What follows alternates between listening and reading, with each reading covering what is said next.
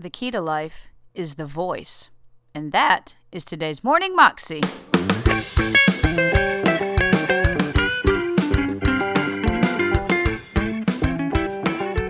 Welcome to the Morning Moxie Show. I am your host, Alicia Sharp, and today we have Bill Johnson with a short clip talking to us about how it's not about laws, it's not about rules, it's about relationship, and that the same God doesn't necessarily have the same quote-unquote rules or standards for living for everybody at the same time during every season. Yes, there are certain things that we all should live by, but he gives an example of, maybe God has convicted this one family not to watch TV, but this other family has 5 of them, and that's okay.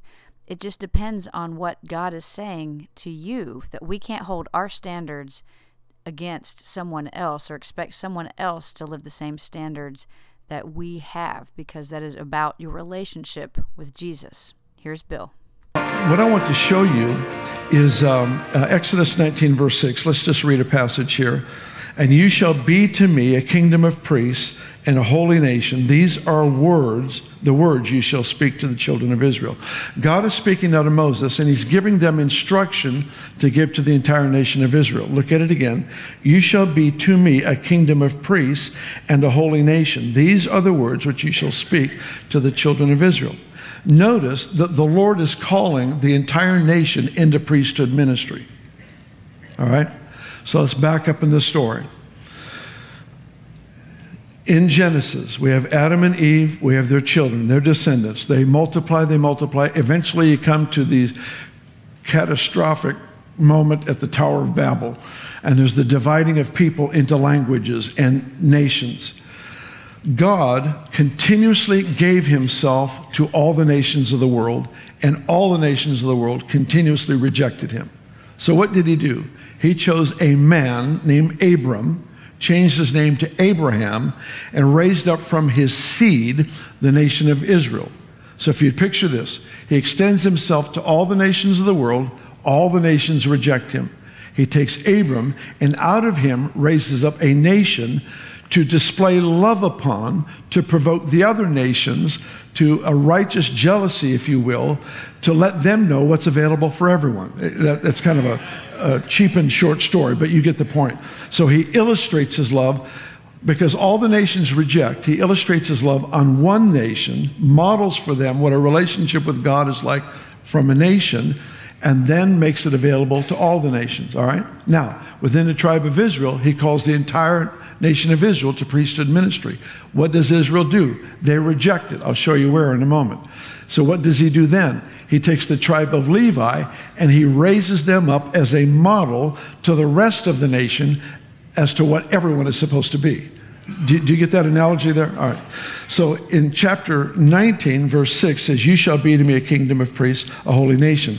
Look at chapter 20, go down to verse 18, and I'll show you at least where I think Israel rejected that particular call. Now all the people, verse 18, all the people witnessed the thunderings, the lightning flashes, the sound of the trumpet, the mountain smoking. And when the people saw it, they trembled and stood afar off. Here it is. Then they said to Moses, you speak to us and we will hear, but let not God speak to us lest we die. In this moment, Israel chose rules instead of relationship. Tell us what he's saying. We don't want to hear it firsthand. Give us the preset boundaries. Tell us what to do. Tell us what not to do. We prefer that. We don't want to hear the voice for ourselves. Grace is dependent on relationship.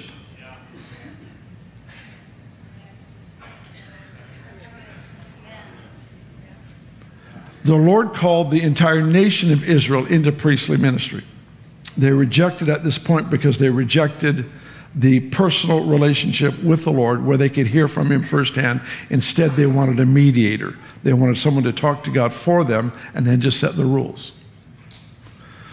That actually happens fairly often in the lives of many believers. It's just easier to have a list of what to do and not to do.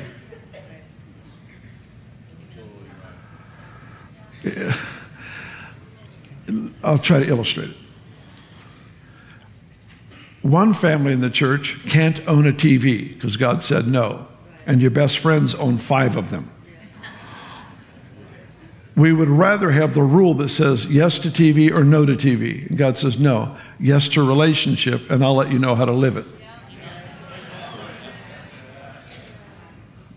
One person gives everything away as they are supposed to in that particular season. Another person starts a savings account, and God ends up putting those 2 folks together.